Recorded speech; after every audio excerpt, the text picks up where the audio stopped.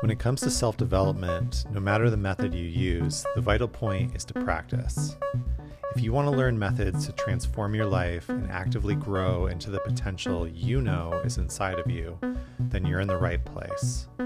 Welcome to The Vital Point. I'm your host, Jonathan Schechter.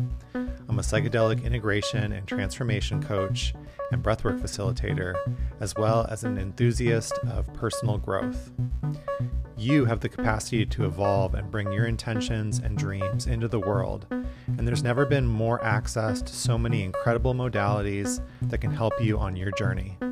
This podcast will help you learn about new methods to bring into your life, give you practices to follow, and share stories from practitioners who are doing the work so that you can feel inspired to go and practice, because that's the vital point. If you're enjoying the podcast, I'd really appreciate you leaving a review and subscribing on whatever platform you're listening to right now. This is still a new podcast, and I'm committed to growing so that more people can learn and feel inspired to go and try something that will literally change their life. Your help is really appreciated, so thank you for supporting the show. On this episode, I get into a great conversation with internal family systems therapist Justin Martin. Internal family systems, or IFS, is a powerful method for change, especially with deep parts of the shadow and areas of the personality that are challenging to integrate.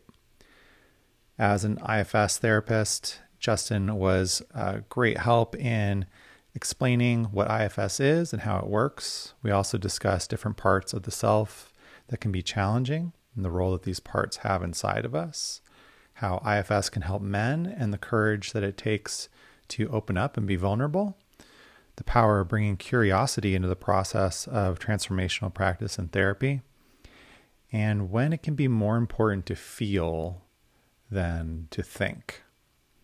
So I hope you enjoyed this episode. My guest is Justin Martin. He's known as Parts of Me Therapy here on Instagram. And he is very cool internal family systems, aka parts work. Would you describe yourself as a therapist or a coach? Oh, that's funny. I've been battling parts of me myself with that. Like, what do I call myself? Technically, I am a therapist in the state of Florida. But that's not just all of me. I think it's very easy for us therapists to get like, oh, this is my identity. And I'm just now kind of coming to grips that, that's just a part of me. But that is when most people look me up, they're like, oh yeah, IFS therapist. So that's the technicalities behind my name. But yeah, good question. I like that though, so I think what I'm hearing you say is that the labels that we put on each other and ourselves are just parts of us as well, and not necessarily like a defined concrete identity. Right, exactly. Yeah, I would say that's the case. Yeah, because there are parts of me that are like, I don't know if I want to be a quote unquote therapist my whole life. I enjoy being a therapist, but there's some things about that label that aren't always fantastic, and so yeah, I ask me in a year what I'll call myself, and I might have a different answer. I don't know. Still something I'm internally working out. I think there's a lot of wisdom in that, though. Just remembering that the label isn't, especially here on Instagram, right? Like, or social media, where people are sort of showing, to a certain extent, sometimes like the highlight reels of their life, or presenting things within a certain frame, and it's not necessarily like the reality, or what their life is like when they turn off their phone or their camera. So just that the reminder that the labels that we place on things aren't actual reality, independent of anything else. Sure. Yeah, absolutely. And you can still help people whether you have that label of being a therapist or a coach or whatever. Right. I think the intention is more important. Yeah, no, absolutely. And I've noticed too on the Instagram space, right? Like we could talk about what this word means in IFS, but there's a polarization sometimes between therapists and coaches, right? Like, Hmm. and I kind of see both sides to it. For me personally, it's just my opinion. Like, whether you have the like, it's important to have the training, right? But that being said, like, if you can help people, you can help people, and so Hmm. um, I, yeah, I have parts on both sides of that, right? Like, I get the battle between coaching and therapy and what fits for what and what doesn't fit for what. But you know, it's a nuanced discussion for sure.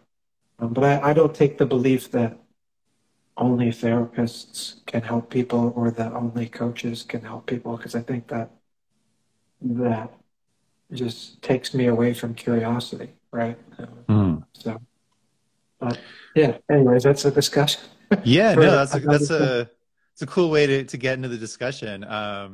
Yeah, so I came upon your account through the Ordinary Sacred, who's another Okay. Yeah, that's IFS right. practitioner here on Instagram, Sure. and you know I had her on a while ago and was like, I don't know how this is going to go for my audience. Like I think a Mhm. lot of people that are following my page are doing work with psychedelics, exploring the Sure. deeper end of breath work, Sure. into transformation. But within my circle of friends and sort of peers, we talk about IFS a lot and how it Mhm. comes up in the psychedelic space and how Sure. being able to use the parts framework to process and integrate some of our experiences, like how Mhm. that's been so helpful. And, Sure. for me personally, like I work with a somatic experiencing practitioner that Mhm. um, has somehow like sort of folded IFS into how she helps me and how we Sure. process a lot of things. And that's how I kind of came to learn about IFS. And it's just been so, so helpful to me personally. And I always recommend it to people, especially like when they're kind of starting off on the path and trying to figure stuff out and everything's really Yeah. confused and overwhelming. And it's like, hey, this is like a really great place to start. And Uh-huh. then the episode that we did with Christine has been one of the most popular episodes when I look at, my analytics and I'm like, okay, we need more IFS discussion on the podcast. So I'm super happy Yeah. that you're here today. Oh, me too. And I love Christine. Yeah, I'll have to go check out that episode you both did. She's great. Yeah. So just to get into it, just in case, people aren't familiar with IFS, could you just kind of give us an overview of what that is? Sure, sure. My kind of go-to spiel is like, are you the same person that you are at the grocery store that you are at a party, right? And Hmm. most people will say no. And if they say yes, I say, well, then I'd like to start going grocery shopping with you more. That normally gives someone the inclination that we have different parts of ourselves that show up in different settings, right? Um, and so uh, this idea, IFS has this idea that we all have different parts, right? None of them are inherently bad, right? They do certain roles for us. They get in certain functions for us, right? But what can end up happening is parts can take on extreme roles within our inner system, and that doesn't normally lead to good outcomes, right? And so there's this idea that we all have different parts, right? So I may say, like, I have an angry part of me, and I also have a lonely part of me. Those two things feel different, right? And so you can have multiple parts to you. When you say the word parts, sometimes people are like, oh, does this mean I'm crazy? No, like, there's actually a lot of stigma that the fact that we're divided. I think people think DID, and there's a lot of stigma around that too. But nothing inherently wrong with you that you have parts, and that's kind of the approach. So there's these parts, right? Um, and then real quick, like that, there's different types of parts. So just it doesn't really matter when you're kind of the client. I just call them protective parts, but if you want to get technical, there's managers and firefighter parts. manager parts are the parts of us that try and prevent pain proactively. So that might be something like, um, Justin, don't wear this shirt because people are going to not like it, or you might get made fun of, right? This part is trying to proactively stop me from wearing this shirt, right? The shame from the other people hasn't happened yet, but this part is concerned that it will happen, right? So that would be a manager part. A firefighter part is one that comes in reactively. And that's how they kind of get their name, is if you think of firefighters, they're jumping into the burning building and trying to douse the flames, right? It's Right. the building's already burning. So that's kind of how they got their name. And so that's reactive. So maybe an example of a firefighter part could be, um, something gets triggered in me and it's too overwhelming. And so then I just start drinking, right? Hmm. So part of me that drinks, right?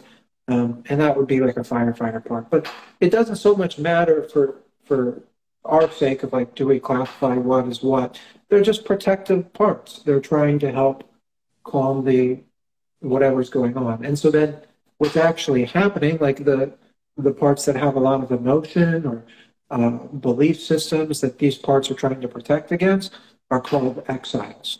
And they're called that again for a reason, because they're kind of pushed down by a lot of these protective parts, by a lot of society too, right? And so these exiled parts often have a lot of feelings, beliefs, overwhelm, right? And they get triggered in the day-to-day life, and then that starts the protective parts to come in, right? And so really quick, like the common cycle I'll give is like, if you start to feel really lonely, right?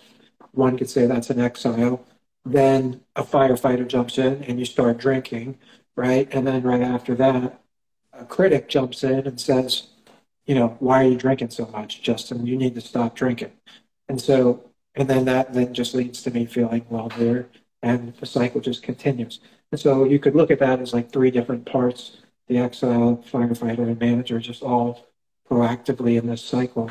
Um, so there's all these different parts, right? And then there's also something that can help these parts, which is what we call an IFS self, which is just more of you, right? There's this place within all of us that has the ability to help these parts, help heal these exiles that are often driving these protective parts, and bring harmony to the inner system. And the good thing is that everybody has a self. It's undamaged, so there's no, it just needs, we just need help with some of these protective parts getting permission to kind of unblend a bit, step back, if you will, so that this can be there. And once this is there, we can kind of help heal the pain that's driving these protective parts. And that's pretty much the gist. In short, there's a bunch of nuances, but that's kind of the gist between all the different parts and then what we call self. And so, yeah, I hope that was helpful. Yeah, for sure. Thank you for going into that and with such clarity. And I know as sort of a somebody that's interested in this stuff, but is definitely a novice, I would say, like thinking about those differences between the managers and the firefighter parts gets a little bit tricky, but it's something I'm learning to navigate within my own Mm-hmm. experience as well. Sure. I had something come up last week around my partner that it was just really interesting to observe it, and it was based around like this feeling of jealousy.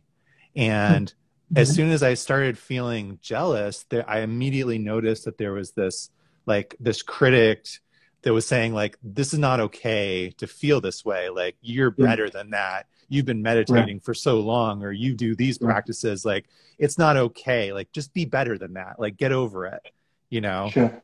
and when we ended up talking about it, it was actually really challenging to actually share, these thoughts with her. And I had to, Mhm. the only thing that helped was like actually prefacing it by saying, I feel really stupid for saying this. And there's a part of Sure. me that really doesn't feel okay Yeah. with feeling this way, like that I should Yeah. be better than that, you know? Yeah. But saying that and acknowledging that part and like letting it be there, not trying to change it, not being like, I'm just going to beat this out of you. Right. Like, I'm just going to, you know, that's what I would do in the past, right? It's just like, be like, nope, I'm going Yeah. to be better. And I'm just going to push this down and not talk about it. Right. And it's not safe. And nope, nope, nope.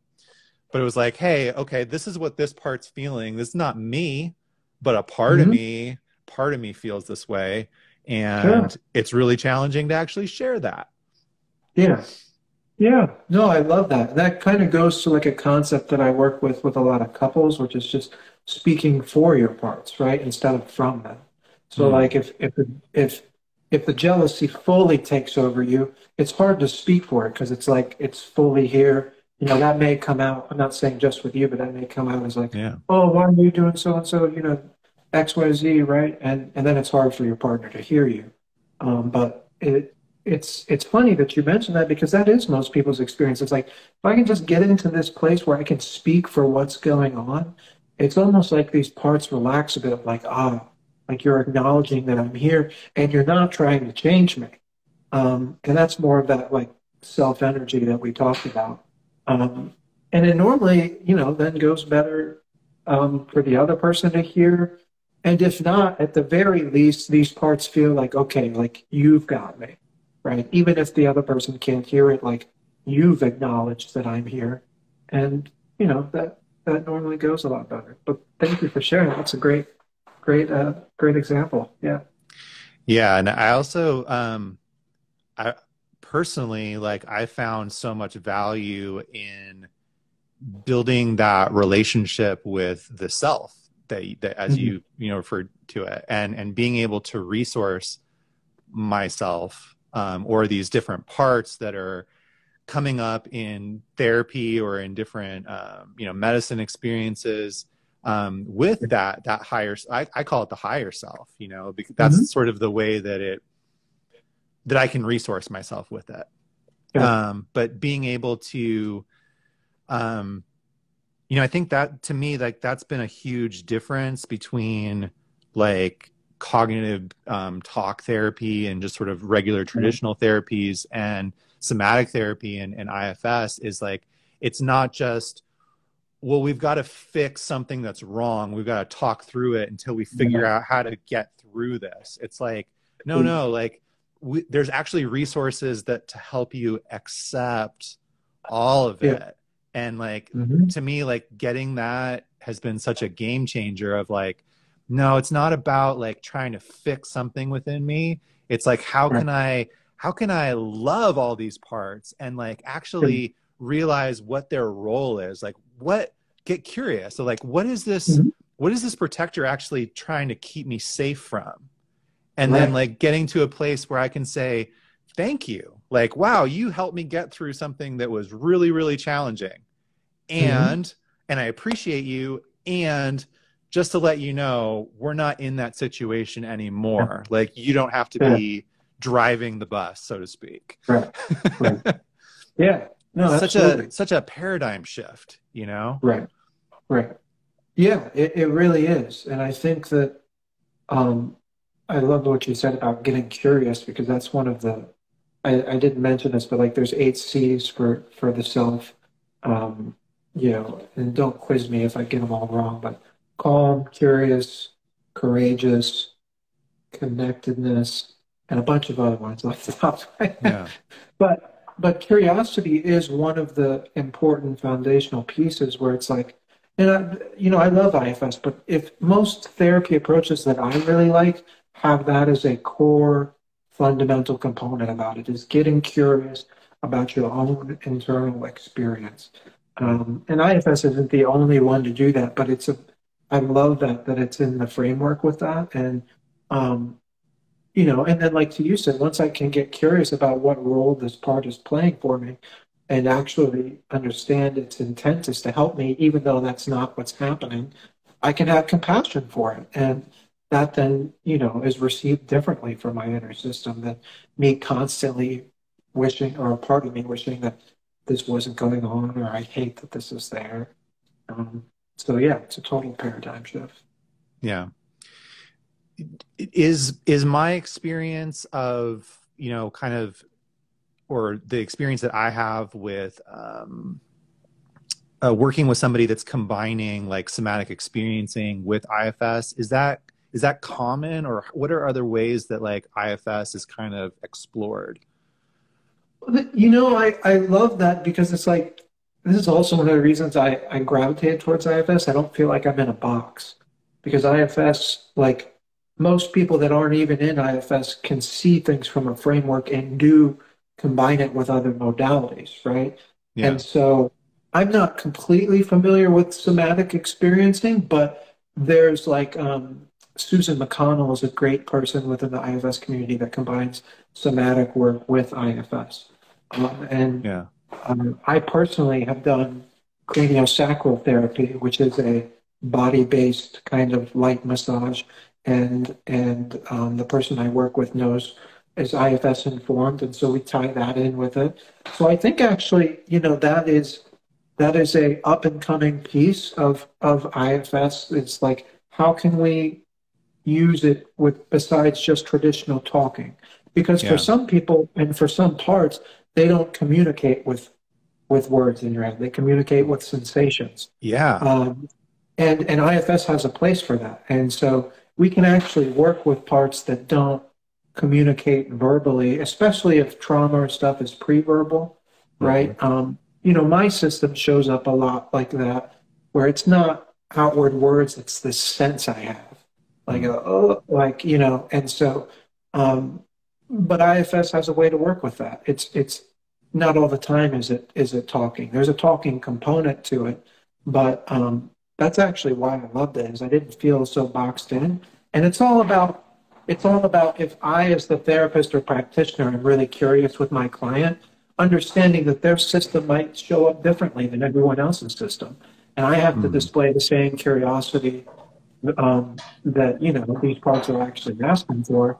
And so sometimes it's a trial and error thing, or maybe we try and talk with this part, but it's not really responding. But I may ask, like, okay, like, and how are you reacting to that? Like, do you feel connected with this? Sometimes that's not with words. So to your point about how you can combine somatic experiencing with it, right? Like, um, yeah, I'm all for, getting curious about your own internal system and seeing what works, and sometimes that's the process. It's kind of like, throwing stuff at a wall and seeing what sticks. Um, when I started IFS, I very much tried to do the talking thing, and it didn't work. And I collaborated with my therapist on that. And I was like, I'm starting to really get a sense that my parts I get a sense of them. And yeah, some people see them, some people hear them, some people just get a sense. It's really different for everybody. Yeah. But I Yeah. think the just to sum up, what I love about IFS is there's no specific protocol where it's like, oh, if you can't hear them, you're doing it wrong. That's not the case. Like everybody, we hold the place that everyone's system is unique, and we just have to work with it maybe a little differently than how we worked with a previous client. Like, Hmm. so. I love that you said that, you're curious along with the client as well. That Mhm. you're there with them exploring these different C's. Right, Yeah. That's right, beautiful. absolutely. So one of the other C's that you mentioned is courageous, and I think Mhm. that that's something I'd like to touch on as well, because courage. I think oftentimes, like especially people that are starting off trying to figure themselves out and transform, they're they have like this goal of, or this idea that they're going to get to a place where they're not afraid, Right, and that's not what courage is. Courage is feeling the fear and being willing to sit with it and move forward anyway. right. Um, and I was just curious to, kind of talk with you about, you're a man, you practice IFS, we're both men, and just the value that this modality has for men in this healing space. Because Yeah, for myself, and I think a lot of other men that I've talked to, I think we have these parts that like tell us it's not okay to be vulnerable, or Right. to heal, to share these things with other people. And that Uh-huh. we have to man up. We have to, Yeah. and again, just to go back to what we were saying before, those parts of us have roles, and they were trying to keep us safe in maybe toxic environments, or environments where Hmm. it wouldn't necessarily be safe to be vulnerable and seen. But there's Right. so much value, I think, in this work for men. Yes. Yes. And how do you see that? Do you work with a lot of men in your with your client as clients, or? I do work with some men, and there's another one where it's like, ask me in a year from now, because Hmm. I see just how needed it is, right? I've also recognized too, with the work that I've done, how much better I feel, right? And Yeah. so that might be something that I actually start to work more with. And I've had a lot of men reach out to me like, oh, I'm looking for someone to help me through this lens. So we'll see where that takes me in my career. But to your point, like courage, it's funny, like of all the qualities of self that we talked about, right? Compassion, calm, right? I I I almost think that courage is kind of our way in with men because Hmm. in a lot of ways I've noticed, this is, I'm not to say like all men, but you you almost kind of can speak when you can kind of speak directly to men, like in a courageous form. They almost can sometimes take that better than Yeah. like a more compassionate approach. And you can be both, right? In a lot of ways, if I speak to you courageously, I have a lot of compassion for you because I'm telling it kind of, straight to you, and respectfully, right? And so I think too, for men, if we can get in this place where we can have courage for ourselves and say like if us as men can lean into more courage, I think that that's going to be a good thing. And so it's funny when guys ask me what I do, I almost always try and use sports as an analogy because a lot of men can relate to that. And that's actually how I found IFS was um, I never understood how I could play football 1 minute and be so competitive. I mean, I have a very competitive part of me, and a lot of my buddies do too, right? And as soon as I step off that field, right, be a therapist the next minute, and it was just such a paradox for me. And then when I found IFS, I was like, oh my goodness, that makes so much sense, right? And so I will often, when men ask me what I do, if they play sports, I will say, like, are you the same person on the football field that you are at home? Um, and if they are, they normally have a lot of issues, just like I did, where they bring that competitiveness in, right? But most people can relate, like, yeah, when I tap into that, I'm just a different person, right? And so Yeah. um, the the selling point, I think, for men is what if you had more choice over that, where you could kind of. That's the other thing about IFS is sometimes it's like the healing component is great, but I think also the choice component of being in a relationship with what you feel so you can choose what you'd like to feel by being in a relationship with it is a huge benefit. And so um, you know, because I think for some of men's parts, if you try and sell it as you'll get to be more compassionate, right? That rubs up against their fears of like which a lot of us as men face of like we can't be vulnerable, we can't be compassionate. So you have to work with whatever protectors are there, right? And so yeah, I think this work is transformational with men. My hope is actually that more men start to embrace it and look at it, to not be afraid of their anger, to not be afraid of speaking and saying the hard things. And interestingly enough, I I I tend to side. I have bigger parts of me that are people pleasing more than um, like more than the opposite end of the spectrum, right? My parts are more like that, right? And so as I've leaned into more courage and been in connection with the people pleasing parts of me, I've noticed my relationships, although they may appear more rocky, get better when I can kind of say my truth and what's going on with me. Um, Hmm. or, Yes. similar to the experience that you talked about, where there wasn't a real solution, but I'm just telling you where I'm at with these parts, right? And that can be hard for parts of us to do that. But the more stuff we have and more we can just speak for what's going on with us, I think it's transformational. So my hope is, again, we'll see if that's where my career takes me. But yeah, I think that this is a huge piece in Matt's work. Yeah, there's so much juicy stuff in there to kind of unpack, like some of what I heard that was like really lit me up was the again going back to that curiosity, and you said, having more choice, having more freedom, and that's such a common experience of like when we get triggered, to take the IFS piece out of it, but like when we get triggered, we sort of are hijacked by that feeling. If we're talking about IFS, by that part sort of takes over. But having the curiosity and the choice to like, well, wait a minute, instead of getting hijacked by this, I'm going to like sit with it and look at it, be curious about it, go within. Um, within like holotropic breath work, they talk about taking it internally, taking it vertically rather than this horizontal projection out onto the world.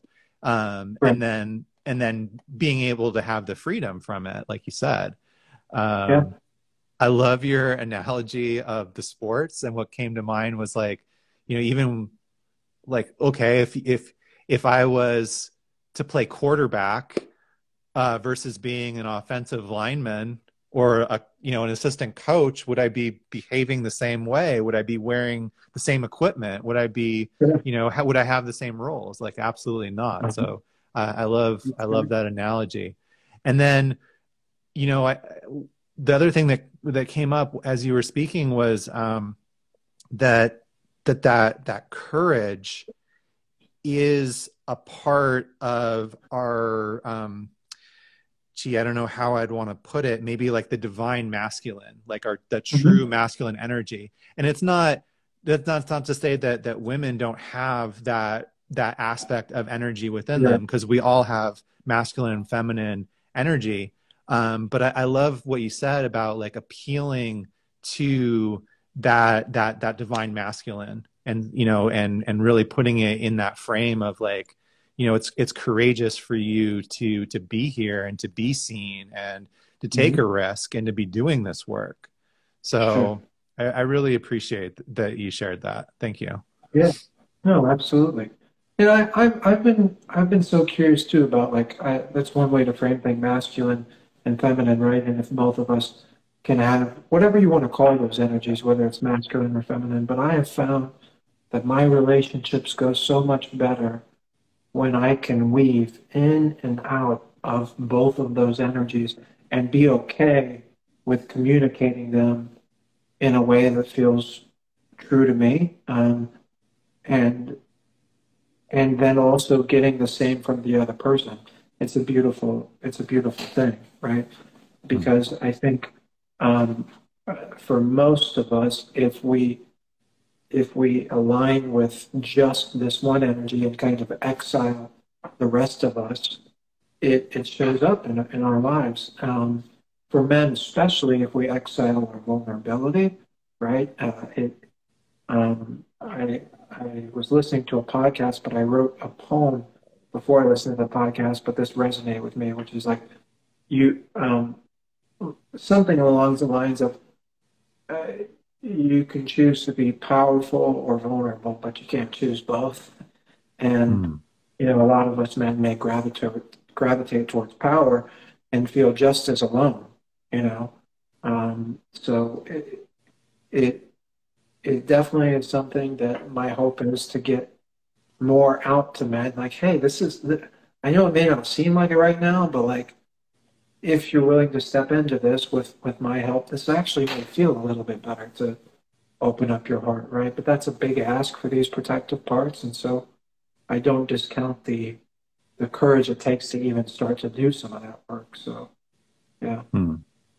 I think the irony there to me is that, in terms of choosing power versus vulnerability, that like when we're able to make that choice to be vulnerable, that actually increases our strength and, Right. sort of thusly our power.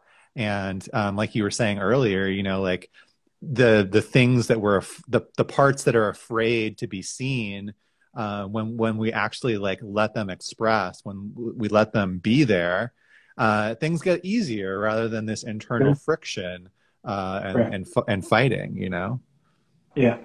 Hmm. Absolutely. Yeah. You had a post. I mean, I gotta say, like, tip of the cap to you on your content. You are a reels Thanks. master, and always really enjoy the stuff that you post. There was one thing in particular recently that I was like, oh yeah, this is good stuff, and it was about like the value of feeling, versus the need to think, Yeah. in healing, and how thinking can actually keep us stuck. And I think we started Right. to touch on that earlier, right? About like not needing to necessarily think about something or have that sort of um, recognition or cognition to actually heal something. And Right. like for me, that's just like such a juicy topic, Yeah. like I think in the Mhm. beginning for myself, um, I really felt like when something challenging would come up, it was like, stop the road, stop the show. We've got to fix this. And I got Right. to like get through it up here. And the Yeah. irony of like a lot of what's happening to us not even being up here, like Right. the what's happening in the head is actually keeping us stuck in some Sure. regard. Yeah. Yeah. It's such a nuanced thing where it's like, some of my reels are like, oh, like you need to feel before you think kind of thing. But really the way I hold it is like thinking's not bad, but it can't be the whole pie. Like like the parts of me that are very logical are very helpful, right? And they unfortunately don't have the capacity to heal these exiles, right? Mm. And so they can help me and I can connect them to myself, right? And use them. I use them all the time. I need logic. Logic is very helpful, right? But most of us, especially us men, have built like those parts are so engraved in us that they almost feel like it's our identity. Um, and, one of the things that uh, we'll ask parts is like, what are you afraid would happen if you didn't do the job that you're doing? And Mm. so if you ask logic that, like, what are you afraid would happen if you didn't think your way through this, right? A lot of times there's like, well, I don't even know. That's all I've ever done is think, right? Like I don't even know another way, right? And you may ask, and what would that be like for you if you had no idea how this was going to go if you didn't think? And a lot of times there's anxiety there. There's like, I don't know. And then I can actually have a lot of compassion for logic working so hard to try and figure anything out because that's got to be an exhausting job. I have yet to meet a logical part that is doesn't at least at times wish that they can take a break, right? There are some that'll say, no, this is just what I do, which is fine too, right?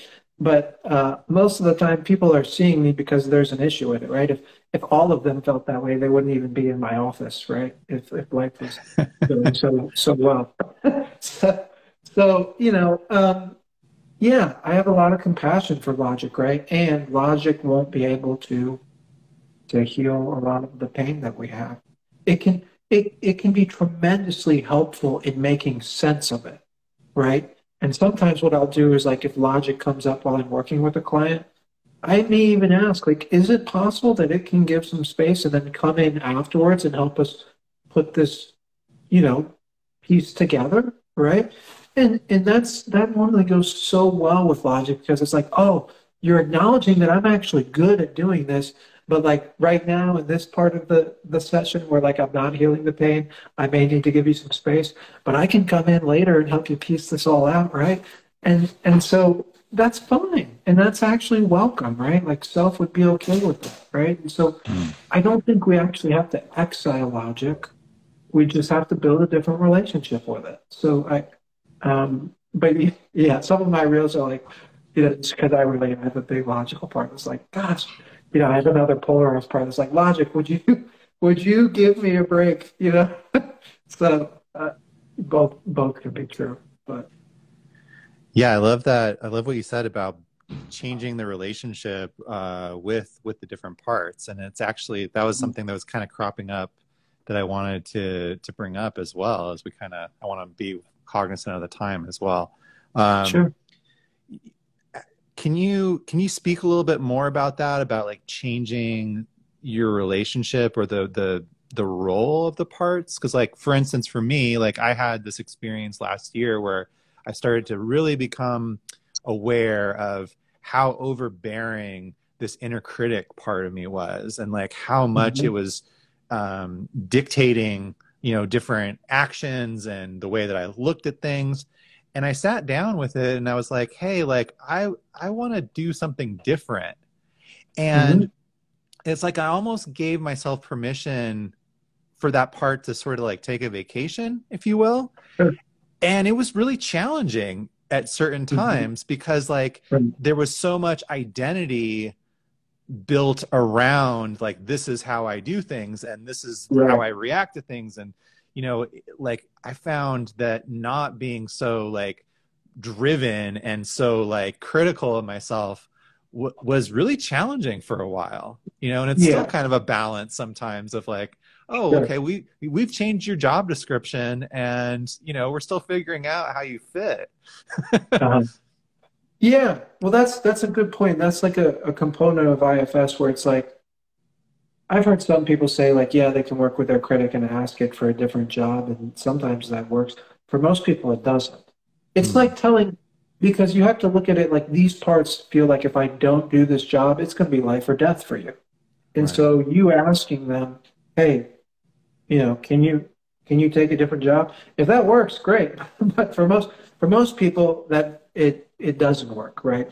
You actually have to address and understand why this part is doing what it's doing. So how that would look would be if, and I'm not using you as an example, but let's say I'm working with an inner critic and I've built a connection with it. I'm curious about it. I'm open to it. I'm not trying to change it. I may ask a question like, what are you afraid would happen if you didn't beat me up like this, right? And listen for the answer. And it may say, let's just go with the example that you gave of like, well, my identity is built into me doing this, right?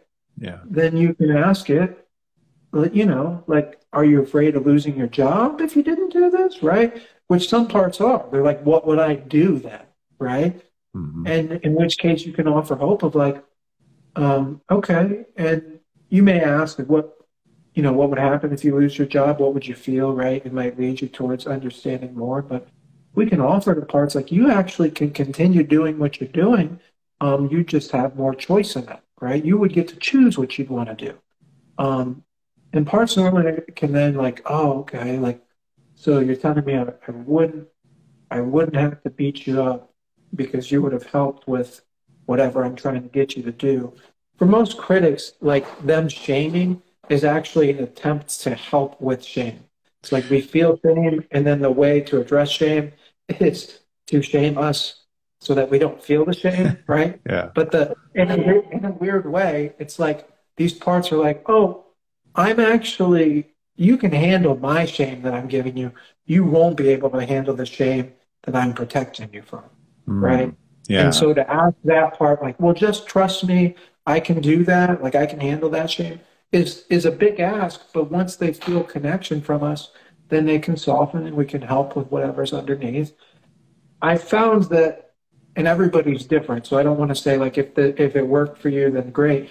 But I found that once you address what they're concerned about, if they didn't do their job, they're Yeah. more likely to then be okay with taking a new job. Like Yeah. if so just to hone in on your point of like why it may be difficult, it's asking, um, a lot to ask a part to not do their job because if you think about it, well, if they stop doing their job, then all this would take over, right? And they don't want to do that. So um, that could be why, sometimes it can feel hard to just be like, hey, why don't you just take another job? um, so yeah, Yeah, that's been my experience is like that process was more of really being curious and exploring, well, what are those things that feel unsafe about doing things a different way, or right, letting right, that inner critic not be so involved in my life. sure, And sure, like you mentioned, and I think it's so key to having compassion for ourselves and these different parts is like, to that part, the thing that it's protecting you from is life or death sometimes, right, and there's a right, real sense of urgency and sense of this is not safe to do something different. And right. so some of that has been like for me has been exploring, okay, like you said, well, what would happen and what do I believe would happen if I wasn't so hard on myself, wasn't so critical, wasn't so driven. And then the second part of that to me is like taking it in these like microscopic doses of like, well, okay, I'm going to take one step in the other direction. I'm going to take like Sure. a healthy amount of stress, and I'm just going to like let the inner critic know like this is okay, we're actually safe, and even though it's uncomfortable and like this doesn't feel right, not so Hmm. much that my system gets overwhelmed, but like Sure. okay, I can handle this little bit of it, and then Right, a little bit more after I've kind of integrated that, and it just right. continues to like to grow, and I also can through that process continue to see these reasons that part is there in the first place, like these Right. reasons where it's like, oh, okay, this happened when I was a kid and this is the way that it was, therefore it didn't feel safe for me to do X, you Sure. know so Right. yeah. Absolutely. Awesome. Well, Justin, this has been a really great conversation. I really appreciate your time and your flexibility with your schedule. And thanks to everybody that joined the live. Like this has been a like lively audience coming in and out. So I appreciate that as well. Where should people go to learn more about your work and if they want to connect with you? Sure. Yeah, you can just Instagram is probably the place I put the most content out on. It's you mentioned it before, it's Parts of Me Therapy. My website's on there, so if you want to, reach me, you can shoot me an email or reach out in that way. But that's the best way to find me. And yeah, I really appreciate the time too. I love the conversation, and so thankful too for the work that you're doing, um, bringing people together to talk more about this stuff because it's definitely needed, you know. So I hope you enjoyed this episode, and if you did, I'd love it if you leave a review. Follow me on Instagram at Blue Magic Alchemy if you'd like to learn more about transformation, integration, and how to connect through coaching, breathwork, and meditation. Remember that regardless of the methods you're practicing, the vital point is to practice.